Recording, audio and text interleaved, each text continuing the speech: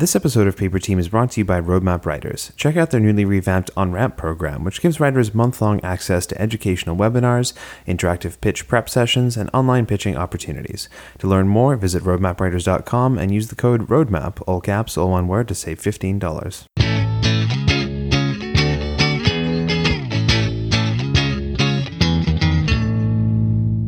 Welcome to Paper Team, a podcast about television writing and becoming a TV writer. I'm Alex Friedman, aka TV Calling. And I'm Nick Watson on Twitter at _NJWatson.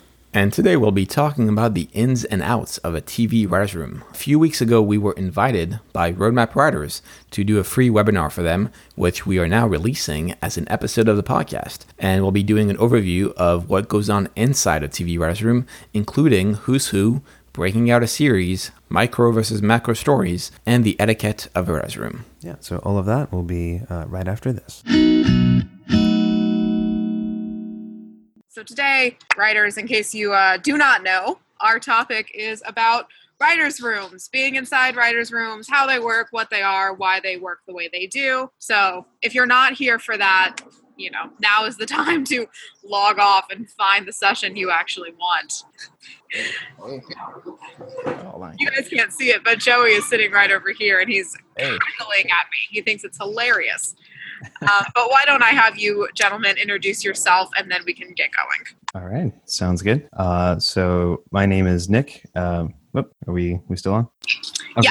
Yeah. So my name is Nick Watson. I am a TV comedy writer. Most recently, I was a staff writer on season 2 of Final Space, the animated sitcom for TBS. Before that, I was freelancing on some kids animation, a show called Littlest Pet Shop for Hasbro and Discovery Family. And before that, I did a whole bunch of different things, creative exec at a management and production company. I worked in physical production on shows like The Muppets and Criminal Minds and a whole bunch of other things. So, and I've been in LA for a little over 3 years now. I'm from Australia originally. My accent's kind of gone away. So You have an accent. What? I'm Alex Friedman. I occupy the 1 hour / TV drama space. I'm originally from Paris, which is why I also have an accent. And I moved to the States about 8 years ago. I won my green card, the lottery. I'm one of those lucky people. And since then, I've worked in TV in various capacities, first in development at Epix, and then I worked on Hell on Wheels, the AMC show, and Falling Skies, the TNT show. And I just finished working on the second season of the Netflix sci-fi show Altered Carbon. Super cool. And I absolutely do not believe you when you tell me you're from Paris because your English is perfect. I could speak like this the entire webinar. Please do for the rest of the webinar. That's the new rule. All right, cool. Well, I figure it's best to probably kick this off with addressing what is the purpose of a writer's room? Why even have one? Yeah, I mean, that's a good question. I think that I guess you have to realize that making a TV show is a huge undertaking and it's not possible really to do that all by yourself, especially on the creative level. Obviously, there are exceptions to that. There are some people who sit down and write an entire, 6 episodes of a season or something. A lot of the British shows do that. But the traditional model is to have a large group of writers that's being headed up by a showrunner who's kind of the creative vision of that. And so they will hire a team of writers from different levels of experience, other very experienced writers, some newer writers. And then there might be anywhere from, 6 to 8 to 10 other writers in the room with them. And their entire job is essentially coming up with the stories and then turning those into documents that can do stuff with outlines, scripts, that kind of thing. Right. And to Nick's point, I mean, TV is quite different from, let's say, feature, where in feature you only have to produce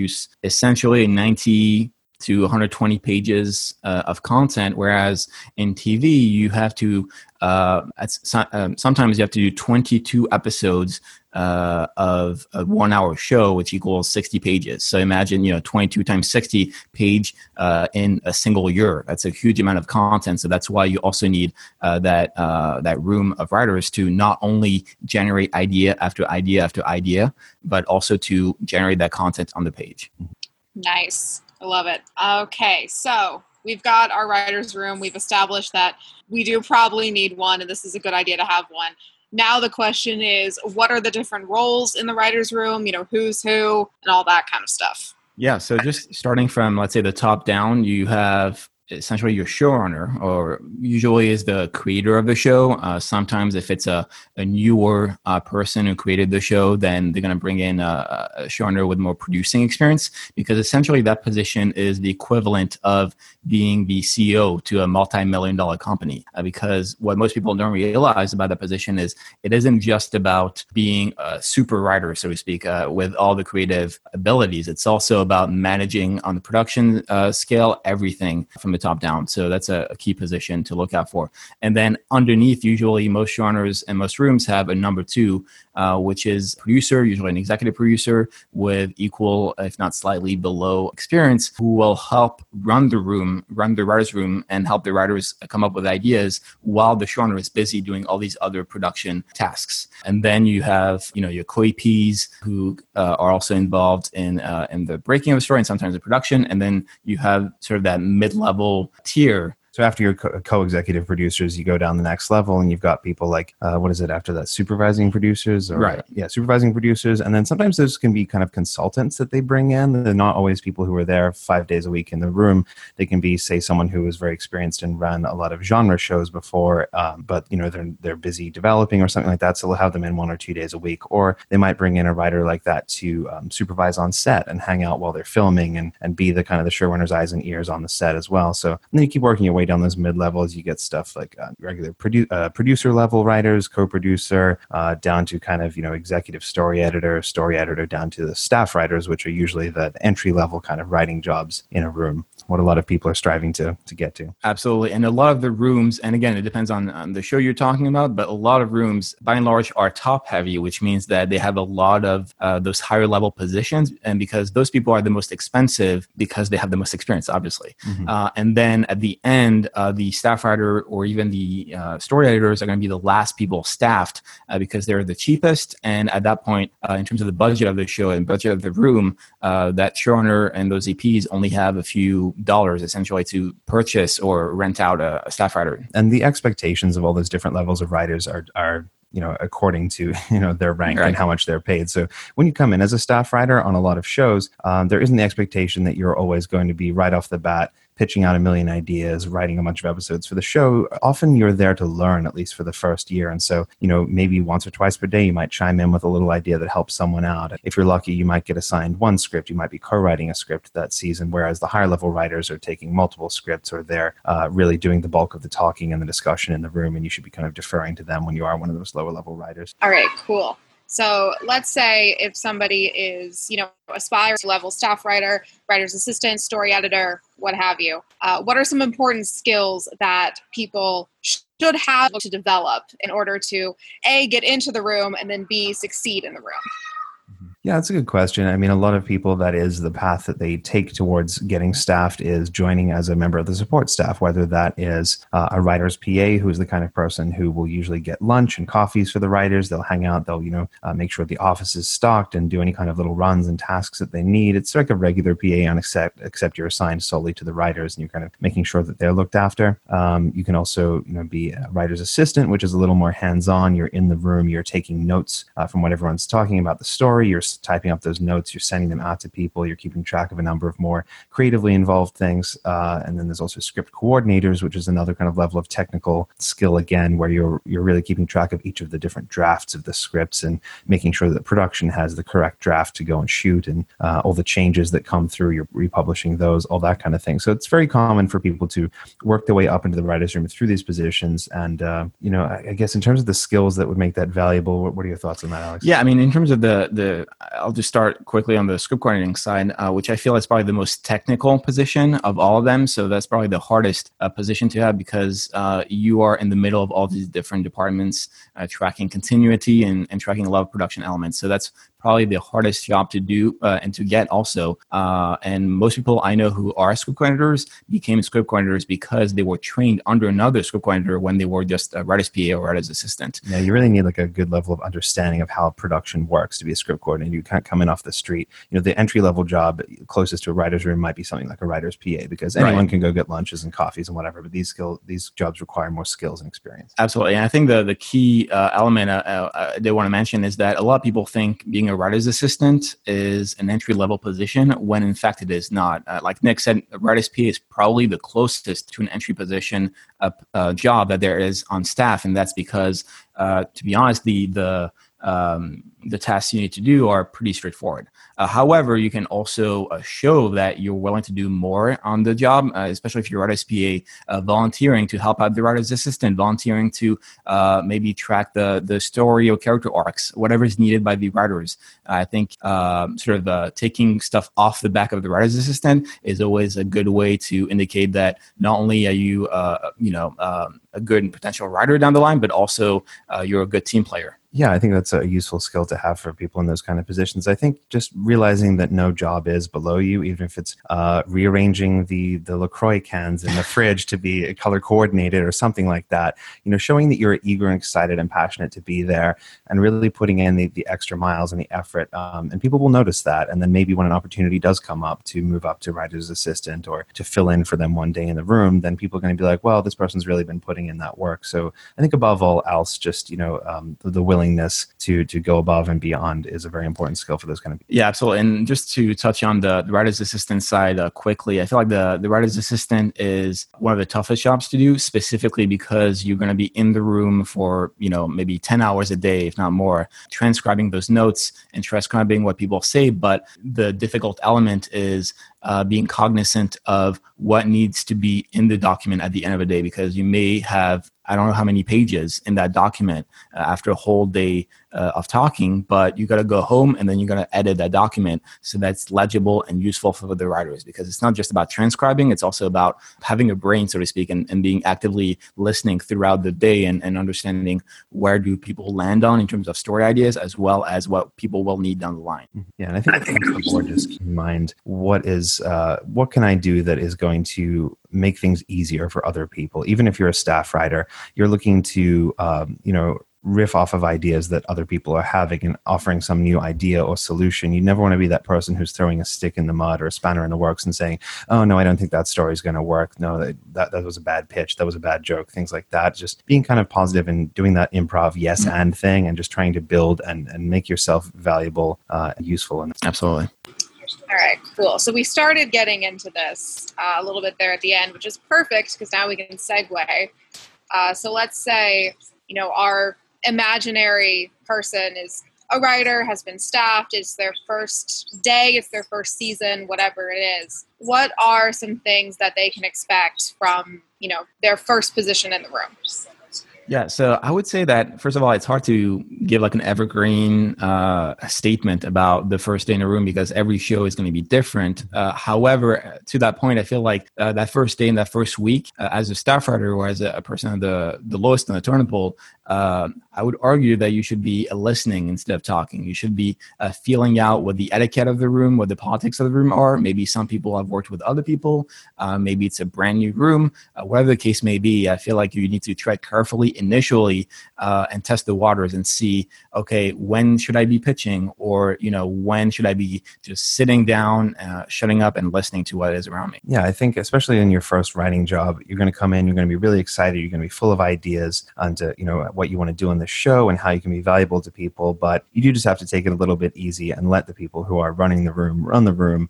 And like we were saying before, try to add to that and contribute and not dominate the discussion and that kind of thing. But again, like Alex said, it is a case-by-case basis. There are rooms that are 12 writers. And so you might get to talk once or twice a day if you're the lowest rung on the totem pole. And then there are rooms that are 4 or 5 writers. And in that case, they might really need you to be pitching in and contributing and that kind of thing. So it's just feeling it out and getting a sense of the room, especially like Alex said in that first week, understanding what is expected of each of the people and the politics and the dynamics and the things that are going on there. Yeah, and that tone is usually set by the higher levels, like whether it's the showrunner or the number 2. And so some shows will have that very strict hierarchy where, if you're a noob staff writer, you're not expected to talk at all. Whereas some rooms, it's just like 5 or 6 people. You're in that room for a reason. You are expected to contribute in some capacity. So it really depends on not just the show, but again, the makeup of the room and the willingness of the showrunner to listen also. All right, great. So excluding, of course, specifics to different rooms, different show writers, different shows, are there some general conduct rules that people should be following in addition to being a decent human being? Right. Well, I feel like being a decent human being is probably the hardest thing to do. No, it's hard to like quantify exactly in terms of the room etiquette, but the whole yes and of it all. I feel like building on pitches is probably one of the most difficult, but also crucial skills to have in the room, because a lot of people, myself included, have the tendency to negatively react or be critical about other people's pitches, especially when you find, holes in the logic of it or the story or whatever. But the reality is that no story is perfect when you pitch it. That's the point of a writer's room, is people building on top of ideas on top of ideas. It's kind of like making, a Lego set or any kind of a building block construction. Yeah, you don't want people to be afraid of throwing out, quote unquote bad pitches, because often those are the things that, even though they seem ridiculous or, like they might not work on the face of it, they can tick over an idea in someone's head and go, wait, actually there's something about that if we did this with this other thing, and that might end up finding a solution. So instead of everyone sitting around quietly, like pulling out their hair going, oh, how do we fix this? Sometimes people just start riffing on like, what if we did X, Y? I know this is dumb. Here's a bad pitch, but X, Y, Z. And then going through that process just allows you to kind of brainstorm and get all of that stuff out and find the way through. So you never want to be that person,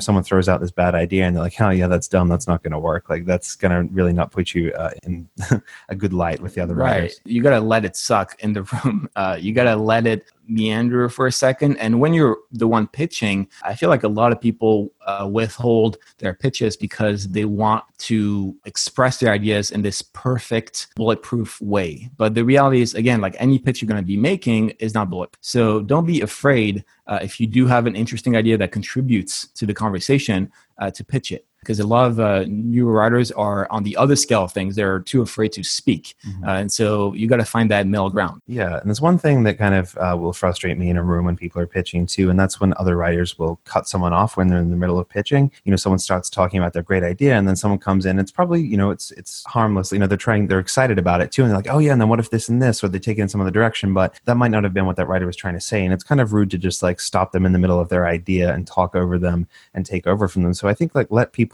do their pitch, hear them out, and then chime in with your thoughts. Take a minute to think about it rather than assuming you know what they're going to say or thinking you have a better idea to build on top of. Like let people have their time in the spotlight. Yeah, I would say another element to watch out for if you're newer in the room is to learn the lingo of the room and mimic whatever terms or metaphors they like to use. I feel like writers' rooms especially have very special, vocabulary that they use. And so if you not only learn what that is, but also inject it in your own speech in the way you pitch, there's my accent, in the way you pitch your stories, I feel like you're going to be part of the room. I guess that's like a basic like sociological concept, but it holds true within the writer's room between 12 people is, if there's an inside joke or if the way they pitch it, they use, it's like the shape of this thing, whatever. And then everybody starts using shape of or whatever it is, imitating and being part of that environment definitely helps. Cool. I love it. All right. So let's say this hypothetical writer, staff writer, they're in the room, they've learned the conduct, they haven't offended anybody or put their foot in their mouth too much yet. So what is the process for, breaking out a season or a series? How do they plan what they're going to do and assign episodes, jobs, etc.? No, go ahead. Sure. So in the first kind of, a couple of days to weeks, there's often this process of what they call blue skying. And that's because it's basically just these big, broad ideas. Like you've got an entirely blue open sky and you could throw anything you want out there and let's see what sticks and see what happens. So there'll be a bit of that. I mean, depending on the timeline for the room and the constraints of production and how much the showrunner creator came in with already in mind. There's usually that kind of process of just like throw out your big ideas and themes and characters and see what we can do with it. So that's the place it tends to start. Yeah, and I guess for comedy maybe it's a little bit different, but in drama that's going to be a few weeks of time because, as you just mentioned, the showrunner and the creator usually comes in the room hopefully with some idea of the different tentpoles they want to hit, and depending on the framework of the show, if it's like a 6-episode series versus like a 22 episode season, they will have those different arcs that they want to hit. And so that's a lot of, maybe from the outside in, it looks like a lot of time wasting, but from the inside, it allows the writers to not just think of stories, but really live in that world and live in that environment coming from something completely different before it. And then so typically you'll move on from there. Once you kind of gravitated towards some of those big ideas that were thrown out or that were put up by the showrunner into, I guess, looking at what we call like the macro structure of a season, especially if you're working in drama or serialized comedy.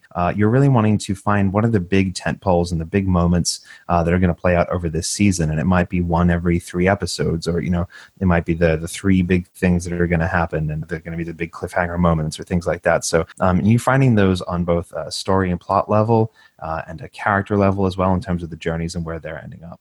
Yeah, every room, again, it's going to be different. I keep repeating that, but some rooms will look at the character arcs specifically. They want to know, okay, where is Jack starting in the season, and where is he ending at the end, and where does Jill end up connecting with Jack at what point in the season. And some rooms, they like they're more story heavy. They're more based on, okay, what's the cool plot point or the cool twist. That's a lot of those procedurals, but a lot of those, serialized mysteries. I'm sure like How to Get Away with Murder, I don't work in the room, but I know that they work a lot based on whatever that season mystery is, that murder mystery. So it depends. Yeah, it really, again, we'll say this a million times, but it depends on the comedy. The show that I worked for did have some kind of serialized elements to it. And so we would be looking at character journeys over the season, and then I guess tying it back to some of those big episode ideas we had. It's like, oh, maybe this is where this character has this point in their journey, and that kind of thing. And then in trying to interweave the character arcs with the story arcs and the points at which they intersect and how those all kind of relate to each other. So it depends on if your show is based on an IP. On my show, the fact that we're based on an IP didn't really matter at the end of the day, but it gave us a framework for that world building and that blue sky. So yeah, once you figure out those big tentpole moments, then you typically start breaking it down into either the individual episodes or smaller episode arcs. I know some of the kind of the CW superhero shows will kind of imitate almost like comic arcs, how they have like a 3 or 6 episode run, and so they're doing these like little mini arcs within that. So that's sometimes the thing within drama particularly. Yeah, especially if you are looking at a season that's 20 plus episode a year, you just cannot sustain a one arc of 20 episodes. That doesn't exist. So even if you look at shows like 24, that's like 24 episodes, but traditionally every season of 24 is going to be broken down into 3 main arcs of multiple episodes, and each arc is going to be based around a villain. And that's why, in season 7 and 8, it kind of became tropey that, oh wait, the villain from the first half of the season is not actually the main villain. There's a villain behind the villain, and that idea. Now, to go back to the CW example that you mentioned, a lot of those shows base their episodes on what the character's journey is going to be about. So it's not about finding the villain first. It's about finding what Barry, for example, on The Flash, is going through in that episode. So that's a different way of thinking from your traditional procedural, who are mostly case-based and are mostly about finding the fresh off the headline concept that they want to hit. Yeah, so like depending on whether it is a more procedural or hard reset kind of show, like a Law and Order, or even like The Simpsons, that's kind of a hard reset every week. It doesn't tend to continue any sort of serialization across. It wouldn't really matter where you start breaking your individual episodes, but with some of the more serialized ones, you do probably often start from the start. It's like, all right, what's our episode 1? Then we're going to do our episode 2, 3, and find how that all kind of leads into each other. Or, you might have an idea of where you're going to end up as well. So then you get down to that kind of like episodic level. And all of this is just kind of like fractal and granular. It's like, we do the big arcs and then the small arcs and then the episode arcs. And then within that, we have 3 plot arcs and 2 character arcs and all that kind of thing. So it just keeps going down and down and down on a smaller level.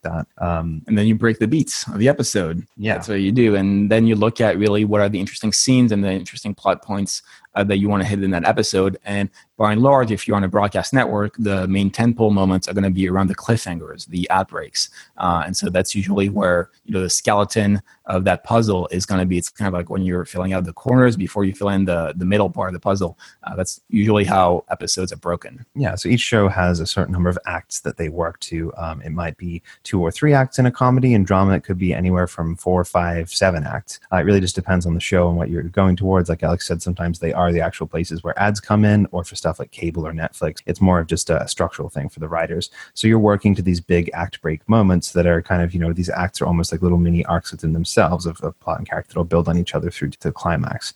So for us, at least, when I was writing in Final Space, we would be finding each of the act breaks and how does that, serve the story and the characters, and where does it leave the audience, and how does it all push us towards this end. And that would be the bigger things we would find first, and then go back and find each of the beats that lead up to those act breaks in each act. Yeah, on our show is much more serialized and without any ads. So we were looking more so at the character arcs and the story narratives over just what a single episode is going to look like on a granular basis. Obviously, at some point, you do have to break the episode and what that looks like, but it's a lot of pitching and figuring out what the overall shape of the episode is, because we don't have the luxury of having that traditional 5-act structure like on an NBC show. And so once you have the beats of an individual episode, there are different ways to do it. Some rooms use index cards, and they'll write down a beat and put it up on a board with pins, and they can move them around and change where they want to go. Some of them write them up on a whiteboard instead, and so they'll erase it and move things around that way. And then once you kind of done that and run through it, sometimes, if the showrunner isn't in the room, the showrunner will come in and you'll pitch it to them off of the beats on the index cards or the board, and they'll say, well, change this, and I didn't like that, and that was good, and then you do it again. And once you get that approved, that's when you typically head to the outline for the episode. All right, just to go back quickly before I go on the outline, the pitching to the showrunner is usually done either by the writer of the episode or by the number 2, whoever's in charge in that room. And in terms of the index cards, sometimes we combine both and we do magnetic tiles. That's the future. But then the writer's assistant's job is to collate that information, either take pictures of the board and put it in the notes documents, or transcribe whatever's on that board and put it in the notes. So whichever one works. Yeah, and even before that step, depending on your show, you might be coming up with general what they call story areas, which might be a paragraph or something, generally what the episode is going to be about, or it might be a rough outlaying of what the 3 acts of it are going to be. It depends on the show. And then you might send that over to the network and get the studio and the network, get their general thoughts and feedback on, do we like this as just an idea for an episode? What's the log line for this? Where are we heading in this? Yeah, if it's a more hyper-serialized show, usually you're going to be pitching that season arc from the get-go. And so the network usually has an idea more or less of what each episode is going to be about, because you're going to be pitching that season arc and that breakdown. Now, going back to the outline of it all, once you do have those beats and those cards and those moments planned out, then those will be translated into an actual document. Usually that's either the writer's assistant or the script coordinator's job to translate whatever those beats are into an actual final draft outline document. And then the writer is sent to outline, and he or she is going to be writing out and expanding on those beats and writing prose, essentially. Yeah, so an outline almost looks like a script. It's got, your scene headers, interior, car, day, etc. And then there's just like a very short description of what happens in the scene based off of the notes that you discussed in the room and the beats that you broke in the outline. There might be dialogue pitches, there might be joke pitches, there might be certain big moments that need to happen in that scene, but a lot of the smaller details and the way to work around through that is left up to the writer once they sit down and they start fleshing that outline into the actual first draft of the script. Yeah, if you want. Yeah, should we go through like the rest of the drafts through to the finished product? Well, that was actually going to be my next question, so you read my mind. Let's say, the episode gets drafted. What is kind of the revision process? Does it kind of depend on the show and the episode, I imagine, to some degree? Yeah, so like you said, it depends on the show and the episode. But we can just start assuming that from now on. Yeah, I don't know. I feel like it's like a crutch. I want to reuse that sentence. So once you're past the outline, usually you'll get notes on that, and then you're going to go to draft. And in terms of the assignments of drafts, it's usually by order of a hierarchy. So whoever the higher ups are, they're going to be leading the charge in terms of, the EP is going to be writing the first episode or second episode and so on. And then you go down the line. And that's why staff writers sometimes do not get an episode. That's because there's just not enough episodes for the number of writers in the room. Now, with that said, once you have that draft out, then usually the room is going to comment on it. And there's different levels. I don't know if you want to talk about the different levels of draft. But essentially, you have the writer's draft, which is exactly what it sounds like. It's the writer's output of whatever the draft is. She or he is going to send it to the room internally, and usually the showrunner will have comments, and the showrunner is going to give notes, and the EPs are going to give notes on that draft. Sometimes the showrunner himself or herself is going to be making those changes, but most of the time it's expected for the writer to be making those changes because the showrunner is busy with all the production elements. Yeah, I'd say typically once you get those notes back on your first draft, the writer takes one more stab at it, and then they hand it in again, and then anything else that's going to happen internally from there, the showrunner will just take their pass on it. And then once they're happy with that and everything's all good and it's gone through the room and all that kind of thing, it starts to move its way up the kind of production company studio network ladder, and you'll have a different draft at each point. You know, you take it to, I'm going to stop saying it depends on the show, but let's say there's a studio network draft. And then so the studio might look at it first and give notes. And then once it's good from that, you take it to the network. That could even be the earlier step of a production company or executive producer who really wants to do a draft of that first. You could have anywhere up to 3 drafts of approval through that process. And then once the studio network are fine with it and we've got that old green lit, that's usually when it goes to your shooting draft. Just table reads too, yeah. Table reads. But just before that, in terms of each step of the process, it really depends on how specific the studio or the networks want to be with each draft. Sometimes it can go straight to network. If it's all in-house, most places will want, that delineation between a studio draft and a network draft. In between each of the steps, the script coordinator is going to be looking at that draft and editing it and making sure that there's no grammar mistakes and the continuity is fine and it's all formatted correctly. Yeah, so usually before you get your shooting draft, you'll have a table read draft, and that's when they get the actors together, they get the producers and the writers all in a room, and they just sit there and they do kind of like a cold read through the script, and the network and studio and those kind of people will often attend as well and give their thoughts and notes after that table read, and then they'll go back and do another draft, which finally hopefully gets approved to go and shoot. Yeah. Alrighty, cool. Well, gentlemen, those were my questions. So I'm gonna, a couple minutes left. Oh, sorry, ignore Joey. So I'm going to turn it over to the writers. Let's see here. Gerald asks, may I please ask your thoughts about turning a feature script into a TV pilot? Is that a good idea, hedging one's bets, or bad? I think it depends on what you want to be doing as a writer. If you are dead set on being a feature writer and that's the world you want to work in and you want to write movies and get them made, then there's nothing wrong with, sticking with features. You don't have to do a bit of everything. But if you do want to branch out into TV as well, then, and you know that you have a feature idea or a feature script that's already proven that people like, then I don't see any harm in trying to adapt that to TV. I think it's just a matter of the process of doing that.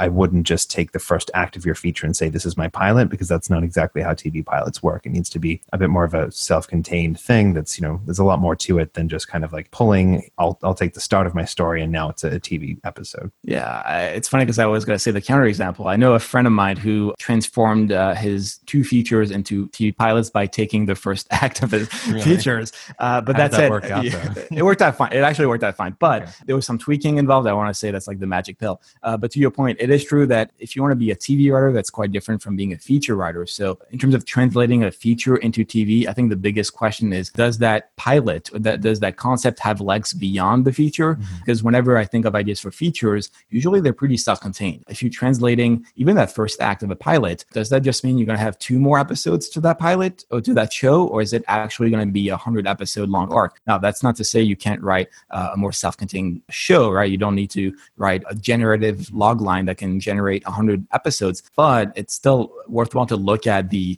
viability, the forward momentum of that series past the pilot. Right. There are some ideas that just feel very suited to being told in a feature format. They often have kind of closed story and character arcs. The character starts in one place, ends up in another place, and that's the end of the story. Whereas TV has more of that ongoing feel to it, that the conflicts are never quite resolved. The characters never quite change fully. They're always dealing with something. And so, like Alex said, is there enough in that idea and those characters particularly, we say all the time on the podcast that TV is a characters meeting. Are your characters compelling enough for people to want to tune in each week and spend that time with them in their living room? All of that. So there's a bunch of those bigger picture questions to consider before you even get down to the nitty gritty of turning it into a pilot script. Yeah, to your point, I feel like the key difference is that by and large, movies are story-based, whereas TV is character-based. So the story can have legs in terms of that 90-minute feature, but do the characters, right? Because if you're writing a good feature, then theoretically your character is going to go through a change in those 90 minutes. Now, is it possible to extend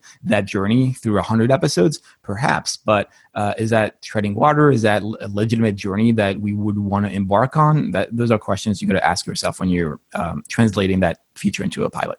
Mm-hmm. Cool. Alrighty. I suppose sort of a similar topic question. What are your thoughts on trying to break into TV? If you don't have any TV credits and, how many samples do you need? Are the odds stacked against you? Do you have to be in LA? that sort of stuff. Sure. Yeah. I mean, I think TV is having a new golden age. And I think that a lot of people are very keen to get into TV and work in TV. It's what they call peak TV right now. There's something like 650, 750 series on the air across all the networks. So, I wouldn't say it's a bad time to be wanting to work in TV, but there certainly is a lot of competition. There are a lot of people wanting to get into that, not only newer aspiring writers, but also people who have traditionally been working in feature writing or playwriting or things like that. They're all wanting to kind of branch in and get into TV as well. So, it's certainly not a bad idea, especially if it's something that you're passionate about and you want to live that life. I mean, it's important to note that it's kind of a different career, job style and career than being a feature writer. It really is around being in a writer's room with people for 50, 60 hours a week and following that entire production process all the way through a TV series and multiple seasons and all that kind of thing. Whereas a feature writer, you can kind of do this more assignment type work where you go in and do rewrites and you're done after 3 weeks, or you turn out one feature and then you sell it or you option it or something and then you're done and you're on to the next thing. It's a different kind of way of living and working. Yeah, I mean, feature writing is essentially akin to,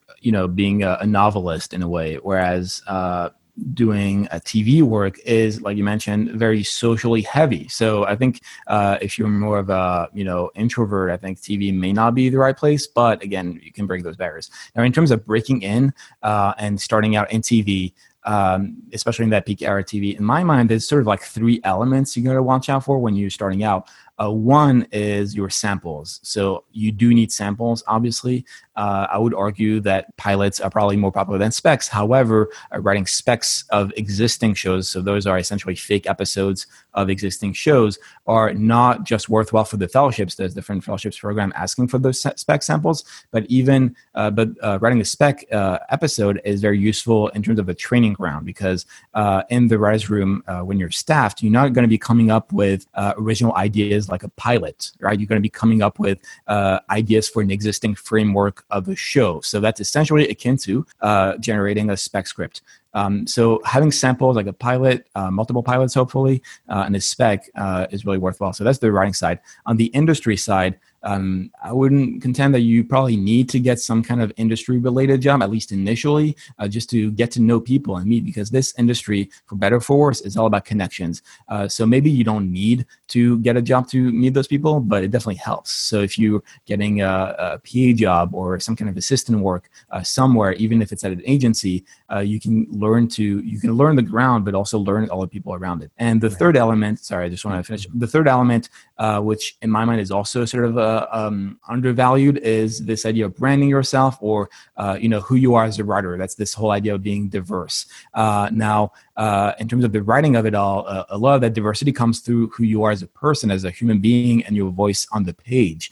So I feel like that's also an element that's underutilized by a lot of people, is they can put themselves out there and answer the question of what makes them unique above everyone else. Mm-hmm. Yeah. So just to expand on a couple of those points, I'll say with your samples, it helps to and along with branding as well, find your niche early on and make sure you have multiple samples in the same arena. They don't have to be exactly the same. They don't both have to be network multicams with slightly different ideas. One could be a network family single cam comedy. One could be, let's say a cable comedy that's a little bit more raunchy or something like that. But you're doing half-hour comedy scripts, and you're like, I want to be a TV comedy writer, as opposed to having one of those and then a sci-fi genre hour-long pilot and then a rom-com feature and then this and that. Like, you'd want to really focus your efforts and present a united front about what kind of writer you are and then what people can be hiring you for. Yeah, just to quickly add on what you're saying, especially in TV, I feel like a lot of people forget that TV is a very structural medium. It's unlike feature, where in features, you could say there's a 3-act structure, but it's not really, it's kind of up to the writer to figure out what that structure of that feature is.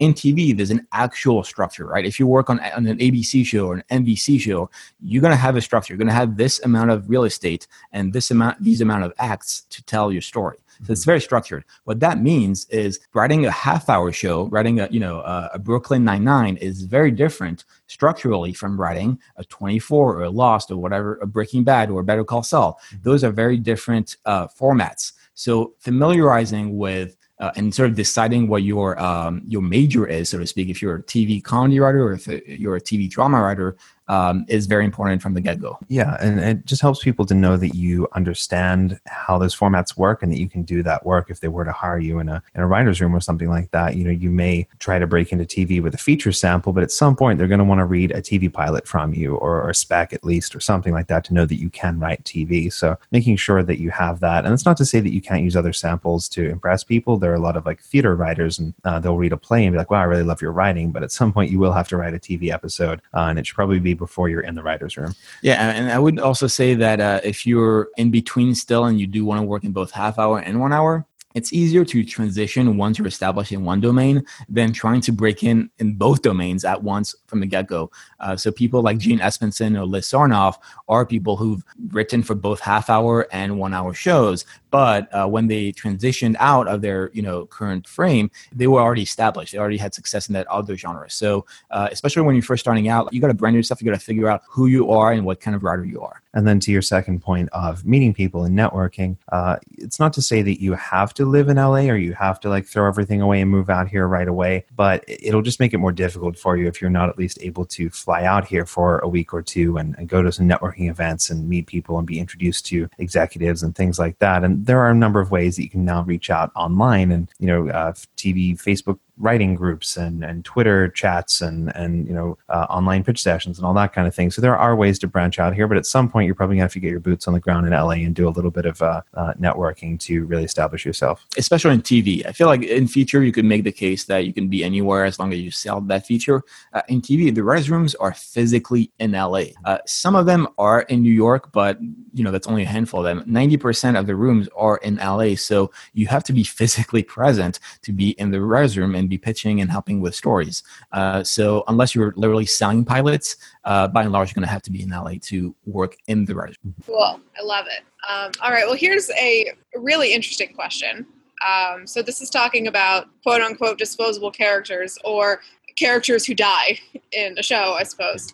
The writer specifically mentions Game of Thrones and The Walking Dead. So he wants to know, is this something that writers argue and discuss whether the character should stay or go? Or is it, kind of a logistical scheduling thing? Maybe the actor gets a movie and they have to leave. Or maybe a combination of both. Yeah, I mean, from my personal experience and from my friends who work on similar shows, I would say all of the above. It is both. Sometimes it is about the actor's availability, and sometimes it is about the character's journey. I would argue that when characters are killed, by and large, and when their stories end, is when their stories end, meaning their journey is over. They've accomplished whatever arc they've done. Now, it is true that, while Game of Thrones is based on my books, it's slightly different, and Walking Dead also, but by and large, deaths are meant to stir the pot, but also to sort of heighten the emotion of the other characters in that environment. It's not just about killing someone just for the spite of it. It's also about bringing up the stories to tell for these other people. Mm-hmm. Yeah, I'd say that those kind of deaths are never just done at random. No writer's like, I'm sick of writing for this character, let's just kill him. Like Alex said, sometimes there are like production scheduling things. The actor wants to leave and go off on a show, and so they kill off the character. But by and large, I think it's usually pretty well planned out that this character is going to be concluding their story at this point, and it does really have an impact and a meaning on the rest of the story and the characters. They're not disposable, as it said. Yeah, and I will say that maybe on serialized shows especially, you sort of know the natural conclusion of certain characters. So whenever those characters are introduced, maybe even in an anthology type setting, from the get-go that person has only limited lifespan in terms of the narrative real estate. That said, if it's an ongoing character in the rooms, people do debate, obviously, because people get attached. Some people get attached, some writers get attached to certain characters and others not so much. So, a room is essentially a micro version of a fandom of their shows. Like, all the writers care about their show as much as the fans do, perhaps even more so, because, they're in that room talking about that show for 12 hours a day, 5 days a week. So they need to care about those characters and need to care about the stories. So yeah, of course, people are going to be debating heartily about, saving certain people. And I'd say if it's something that you're planning on putting into your own writing, just to be wary of doing that in a pilot, unless it's very particularly calculated. What want your pilot to be a reflection of what every week of your show is going to be. It's the same or similar cast of characters, and you understand the dynamics and the plot and how things are going to be working out. So if you kill your main character at the end of the pilot, I think it's going to lead to more confusion than it is to mystery and intrigue. And we're not going to know what the next episode looks like, so we're not necessarily going to want to read on and buy your show and find out how that all goes. Unless you're rebooting 6 Feet Under, and every episode starts with a death. But besides that's that, more of an inciting incident. I'm kidding. Yeah. Oh man, I love it. All right, cool. So Anthony McBride asks, how hard is it to sell that first pilot without being in the writer's room? Anthony, do you mean sell as in just, sign it away, here, other showrunner, take my pilot and make a show? Or are you talking about you being the showrunner? I mean, I can try to answer for the... maybe let's go ahead and answer both. Well, yeah, so in terms of selling a pilot itself, I would say almost impossible. The vast majority of people who sell TV shows to networks and get developed and make a pilot, and then if the pilot goes well, it gets turned into a series, they are all proven writers, especially in TV. A lot of people don't even start doing development until they're on their second or third show, where they've had a few years in the room. And they understand that they've built those relationships with the executives and the development people that they're going to be working with.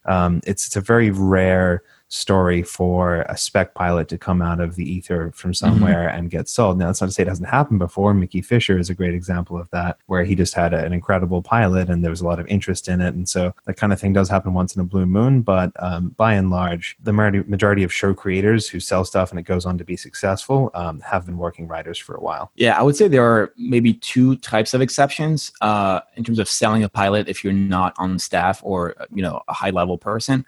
One is if you have amazing attachments. So maybe you have an amazing actor or an amazing director, an amazing producer, or an amazing showrunner attached to that project. Mickey Fisher got his pilot extent bought by CBS in part because Amblin and Steven Spielberg were attached to that pilot when they read it. So it's not just out of the ether of Mickey Fisher's writing. It's also because of all these people involved. The second alternative is if that person is successful in another field. So, Nick, who did True Detective, was a novelist. And so you have those people. David Simon, of course, was a journalist before he worked on Homicide. So you have those people who are successful in other fields and can parlay that and parlay sometimes their IP into selling a pilot and transition that way. All right, cool. Sorry, guys, there's a plane overhead. And me as well. You mentioned being a showrunner after selling a show. That's also fairly uncommon, maybe even more so uncommon than selling a pilot out of nowhere. Once, most creators get to be sort of co-executive producers or maybe executive producers, and they are then paired up, as we mentioned earlier, with an experienced showrunner who has that production experience and will be running the room for them. So, yeah, you get a sweet, cushy job. You get to be the creator of a show, and you get your name in the credits and all that kind of thing. But I can barely think of anyone who was allowed to run their own show after first selling. Maybe Phil Rosenthal and Everybody Loves Raymond is a weird exception to that. I mean, by and large, the reason why that is because, as I mentioned earlier, being a showrunner is essentially being a CEO of a multi-million-dollar company. So they're not going to hand over like a random person the keys to this multi-million-dollar company. When I think of examples of people who sold pilots out of nowhere and shows out of nowhere, I think of Josh Schwartz, who sold the OC when he was barely out of USC, but then he had MacG attached, and he was a big producer of that show. So even someone who's selling that show, and I think Mickey Fisher was not the showrunner of the first season, maybe the second season, but initially they're going to be bringing that experienced showrunner, that experienced producer to work the room. All right, cool. Let's see. We have a question from Jerry. Is there an absolute no-no that will get a new writer asked to leave or fired, other than typical HR fireable offenses? Right. That's like within the writer's room, yeah. Showing up naked? No. I'd say handing your scripts in late, like not meeting your deadlines. There really is no extension or late password. It's not college. Like you hand your scripts in on time and get your stuff done. Otherwise, I think that you probably won't be asked back, or you'll have your contract kind of terminated. Yeah, I would also say not being socially aware about the room etiquette. So, for example, if you're in a room where you are expected to contribute and you're not talking at all for 5 days a week, then you won't be asked back because you're not contributing. On the flip side, if you're the kind of person who keeps talking and interrupting people and just wants to get your ideas across, even though nobody else is listening, or you're shutting down other people's ideas and not really contributing, then probably again you're going to be showing a negative experience in the room. Yeah, I mean, it's not uncommon for writers to either lose their jobs or not be asked back for the next season, not because they're a bad writer, just because they're not a good fit for the show, and that may be a social thing, that they don't quite get along with everyone, or they're not on the same vibe or wavelength as everyone else when they're breaking these stories, and they just don't understand the show, and they're not kind of meeting the expectations of that. It's a relatively common thing in the industry for it just not to be a great fit, and sometimes there's not even any bad blood there. It's just like, you're just not right for this show, and we're going to bring in someone else who is. Yeah, it's hard to quantify again what that could be, but it usually comes down to you're not a right fit socially with the rest of the room. It's not really the way we break stories. You come from a different type of breaking stories, or you're not hitting the mark with your scripts. Exactly. What was expected of you, so things like that. But I'd say that people are pretty forgiving of lower level writers, and they understand that it's a learning experience for you. You're not going to say a special word or sit in the wrong person's chair and then they're going to fire you or something like that. Yeah, the other small sort of exception I'll mention briefly is some people are not brought back on a staff writer level because of budgetary reason, and that's especially true for the diversity hires. I mentioned earlier the diversity programs, especially programs like ABC, pay for the writer to be in the room for that whole season, and so it's no money off the table for the EPs. So they kind of get a free person in the room. And so sometimes when that season wraps up, that money runs out. And so sometimes they'll hire that person back, but sometimes not. And it's increasingly common too for, usually in a room when you start off, you kind of move up a level each year. That's very rough. Sometimes it's 2 years, but it's very common these days for a staff writer to have to kind of repeat that year level twice. They do staff writer on one show, and they go to another show, they do staff writer again, and then maybe they get promoted to story editor the next year. Right. So absolutely. All right. Cool. I have a question here. Let's see here. Are there rooms that, really gel and play well? Blah, blah, blah. I have not had enough coffee, gentlemen. I'm sorry. Are there rooms that really gel and play well together? They work well. Things are going great. And then on the flip side, are there other rooms that are really cutthroat and competitive and just kind of a harsh environment to be in? Yeah, absolutely. It really, again, it to me, it comes down to the way the showrunner sets the tempo. Some showrunners are more ruthless and let the room be, this Game of Thrones-like environment. But I feel like for most people, at least from my own experience, I've come across really good people. So I've been fortunate enough not to be in those environments. Mm-hmm. That said, I do know, I have friends who have worked in those terrible environments, and it's really hard to get out of those environments. Right. Yeah. There's always the horror stories of those, those kind of workplace environments where you don't ever feel safe to express your ideas, or you're constantly being criticized. And whether that's coming from up high or someone at your level or whatever it happens to be, there are definitely rooms where people don't have a good time. And that obviously sucks. And, you got to find a way around that and find what works for you. And I think over the course of your career, you're probably going to run into rooms that are great and they gel well and everyone's best friends, and rooms where it is a little more hectic like that. So it's just something to kind of expect that when this many different personalities and creatives with different visions come together, there are going to be clashes, and then there are going to be people who are just like, peas in a pod.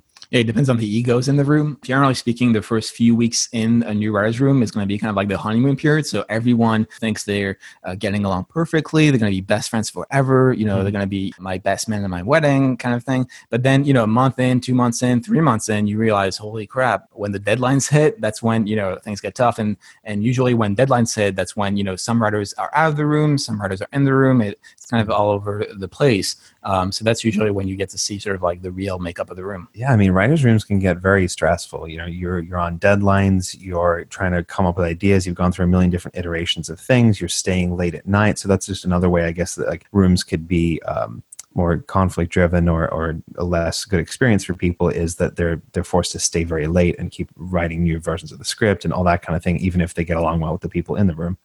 So those kind of conditions are going to make anyone, yell at each other eventually, all that kind of thing. It's like, when you go on a holiday with your best friend or you move in with your significant other after just seeing each other for dates, and it's like, oh no, now I really understand what it's like to be with this person. Right, but I feel like, again, it comes back to the showrunner and the people in charge, right? If the showrunner is forcing you to stay until like 2 a.m. every night, that problem is probably with the showrunner. It's not with the show. It's not with the other people in the room. It's with the showrunner that's creating that atmosphere. On the other side, if you're in an environment with backstabby people and the showrunner is aware of that, then by definition, they're allowing that behavior by not firing those people. So again, it's like this weird balancing act where if you're below, a certain level, you don't want to, make waves, but it's hard not to make waves without, learning the politics of the room. Yeah, and it's unfortunate that some of that behavior sometimes gets a free pass because it is the creative world, and it's like, oh, that guy's really mean and stressful and whatever, but he's a genius or something like that. But what's the book, Difficult Men or something like that, about showrunners? But we think at least that shouldn't be the norm, and no, it's not. Everyone should treat each other like human beings, regardless of how brilliant you are at your job. Absolutely, and I feel like it's not the norm, or at least personally, again, it's like moving towards a better place. At least from my own experience, and then the people I know. Yeah, cool. So no more allowing assholes if they're brilliant. Yes. Exactly. All right, so we have a question here. During Blue Lightning, is the new writer allowed to add their thoughts? Was it Blue Lightning? Blue Skying, maybe is what we're talking about. Blue Skying, okay. I thought so. Just wanted to check. He wasn't autocorrected. Yeah. In terms of Blue Skying, usually, again, it's, you're in the writer's room, and the creator, that's usually at the beginning of the season, so the creator or the showrunner is going to be in the room initially pitching what the overall arc or framework of the season is going to be, but that's a very loose framework. So, 9 times out of 10, everyone in the room is meant to contribute to that and build the sky and the skyline of what that show is going to look like on a more granular basis. Yeah, in my experience, it was very welcome for newer writers to be pitching out these big ideas, just because it is kind of like there was really no stakes at this point. It's not like we're on a deadline and we need to solve this story problem. It's just like, what do you think would be cool for to happen in this show? And that's why they bring in these different writers, and that's why they hired you in particular, because they think you have good ideas. Even if this is your first staffing job, you won out over 200 other people that they were interviewing. So, they do want to hear from you when it is that kind of free-for-all environment. Yeah, and that's why Blue Skying is dangerous sometimes, because it's kind of like that research phase before you're writing a script, where you can research your script for like decades. And Blue Skying can take forever, but it's at the end of the day, if you're not getting something out of it after a few weeks, it's essentially procrastination. Really, that work and that effort is going to be put in initially, but then by week 3, it's time to get down and gritty in terms of the season arc and the character arcs. Alrighty, cool. Well, gentlemen, those were the questions the writers had submitted. Writers, I don't know if you had been thinking of any more and biting your nails about how best to ask that question, but you should ask it now. Now would be the time, and we'll give you just a moment. So while we're letting them do that, would you gentlemen like to tell us a little bit about your podcast and where we might all go to find it? Yeah, absolutely. So we've been doing a podcast, which is why we have this equipment here in front of us, called Paper Team. Let me get some business cards. Hold on a second. We've been doing this podcast for over 2 years now. We just had our 100th episode, which we did a big live event for at a theater. Thank you. Yeah. We have had 2, there you go, Paper Team. We have had 2 live WonderCon panels out in Anaheim, which have always been a packed house, and we've had some really great panelists and guests on those. So we kind of started this podcast, out of a feeling of what do we wish that we knew when we were starting out as writers, when we're both immigrants. I'm from Australia. My accent's really good away, as I said, but from France. And we're like, I wish I knew all of this stuff before I got here and had to find it from a million different places. So we wanted to kind of put that all in one place and show people what it's like realistically these days to break into the industry, because we kept hearing so many stories from experienced writers that are 30 years old, stories that are 30 years old, from like, I mailed in my hard copy of a Star Trek spec to the Star Trek writer's room and they read it and they gave me a job. And it's like, well, that's great for you, but that doesn't just happen anymore. So, yeah, hold on. Let me time travel back to the 90s and get a job. Yeah. So we really just wanted to give people, aspiring writers and, other people alike, the tools and the knowledge needed to get their feet on the ground in the industry and start networking and start working on their craft and understanding the business and how they can do what we did. Yeah. All right, cool. Well, my plan worked. We have a new question that appeared. So somebody has asked, what kind of progress are you seeing on the diversity front in writers' rooms? Well, I mean, for my show, my room was very diverse. Sometimes, depending on when writers were out of the room, I was the only guy in the room. Again, it depends on the showrunner. At the end of the day, that's if the showrunner and these people up top not just talk the talk, but walk the walk. I think that's when change is happening.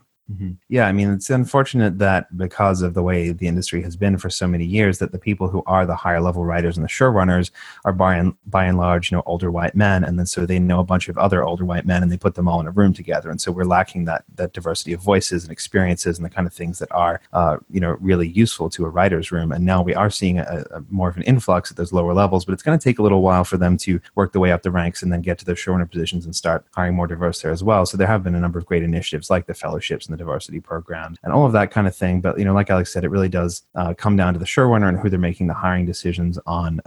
But I can speak from personal experience. My writing partner, Kelly D'Angelo, she's a Native American woman, and I was in a pretty smallish room for Final Space, and another one of our guys, our writers, Cam, was African American, and our writer's assistant was a woman. And so it's honestly just such a great environment to have that diversity of perspectives and different experiences and voices in there to contribute to something that, particularly in terms of representation, makes people feel like they're being seen on screen. We're representing diversity of race and gender and sexual identity and things like that. And we've seen a lot with feature films these days that it's so important for people to see that reflected back at them. I always feel like it's incumbent upon the producers and the EPs to make the room match what the show is. If hopefully the show is diverse, so why not make the room equally as diverse as the show? To me, that's maddening not to do that because you do want those voices in the room.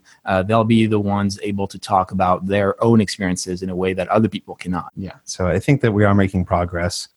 Maybe it's a little slower than we'd like, but I think we will get there in the next little while. Yeah, I mean, you can only speak through our own personal experiences, not something we. Mm-hmm. Yeah.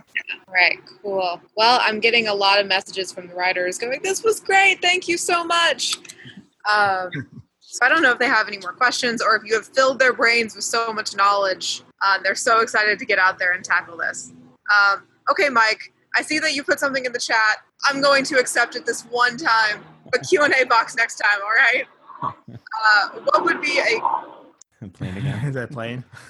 Sorry. I'm not entirely sure. I'm convinced there's a military base around here somewhere, and they do flight training all the time. Anyway, back to topic at hand. So Mike asks, what would be a good current sci-fi show to spec? That's my specialty. Let's see. A good current show to spec. I always think of specs as what show has longevity, but also has stories to tell and matches your current samples. So there's different kinds of sci-fi shows I felt right now would be good. Obviously, most CW shows would be, a pretty secure choice. I mean, I don't know if I would call them sci-fi, but they're definitely genre heavy. And that's more on the procedural end. I feel like The Expanse actually would be a really interesting show to spec because it just got picked up by Amazon. It's getting a lot of traction right now. The downside is it's very, very, very serialized and it's based on books. So that may not be accepted depending on the fellowship. So that's something you got to watch out for. Flip side from that, and Alex may disagree with me because he is the spec expert, but I think that perhaps it's a little overdone, but Black Mirror is an interesting one to write a spec for because although it has certain elements that tie it into the voice of this show and whatever, it is a self-contained anthology thing. And so you can really tell your own little short story, just making sure you're touching on those themes of technology and humanity and how that looks. Black Mirror is actually a good choice. I personally consider it cheating because you're basically writing a pilot. You're writing a standalone feature or, standalone story in that spec. So I would argue it doesn't really reflect the point of a spec, which is writing, a sample episode of an existing show, and Black Mirror is an anthology. However, with all that said, Black Mirror is actually a good choice, assuming the fellowship in question does accept that show. Right. You can make it memorable, I think is important. Right. So. Absolutely. All right. Well, cool. I don't see anything else either in the Q&A or in the chat. Mike says sorry, so I'll accept your apology, Mike. Alrighty, cool. Well, I'm going to go ahead and call it. Well, thank you guys so much for being here. This was wonderful. Yeah, thanks. I should say you can check out our podcast, Paper Team, at www.paperteam.co. And it's available on all the platforms. So, yeah, no, go check it out, guys. If you like what you heard here, look them up. Alrighty, well, I'm going to let you all go. Have a great rest of your Sunday or possibly very early Monday morning. I think I have some international folks listening in. They're crazy brave. Go off. Have a great rest of your day, night, whatever it is, and I will see you all in the next one. Bye, guys. See you guys. All right, and that's a wrap on our webinar and this episode of Paper Team.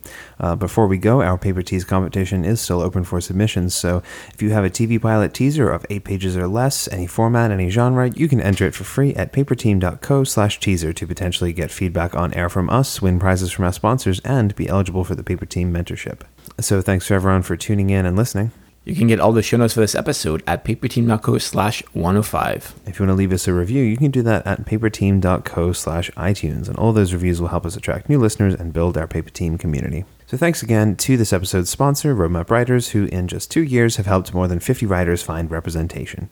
Visit roadmapwriters.com to see their full slate of educational programs. Paper Team listeners can use the code ROADMAP, all one word, all caps, to save $15 off your first program. And as always, I'm on Twitter at TV Calling. I'm at _NJ Watson. If you have any thoughts, feedback, questions, or ideas for future episodes, you can send them to ask@paperteam.co. And what are we doing next week? Next week, we're going to be doing another one of our monthly Paper Scraps episodes, taking a look at our September Paper Tease entries. Ooh, we'll see you then. All right, we'll catch you then.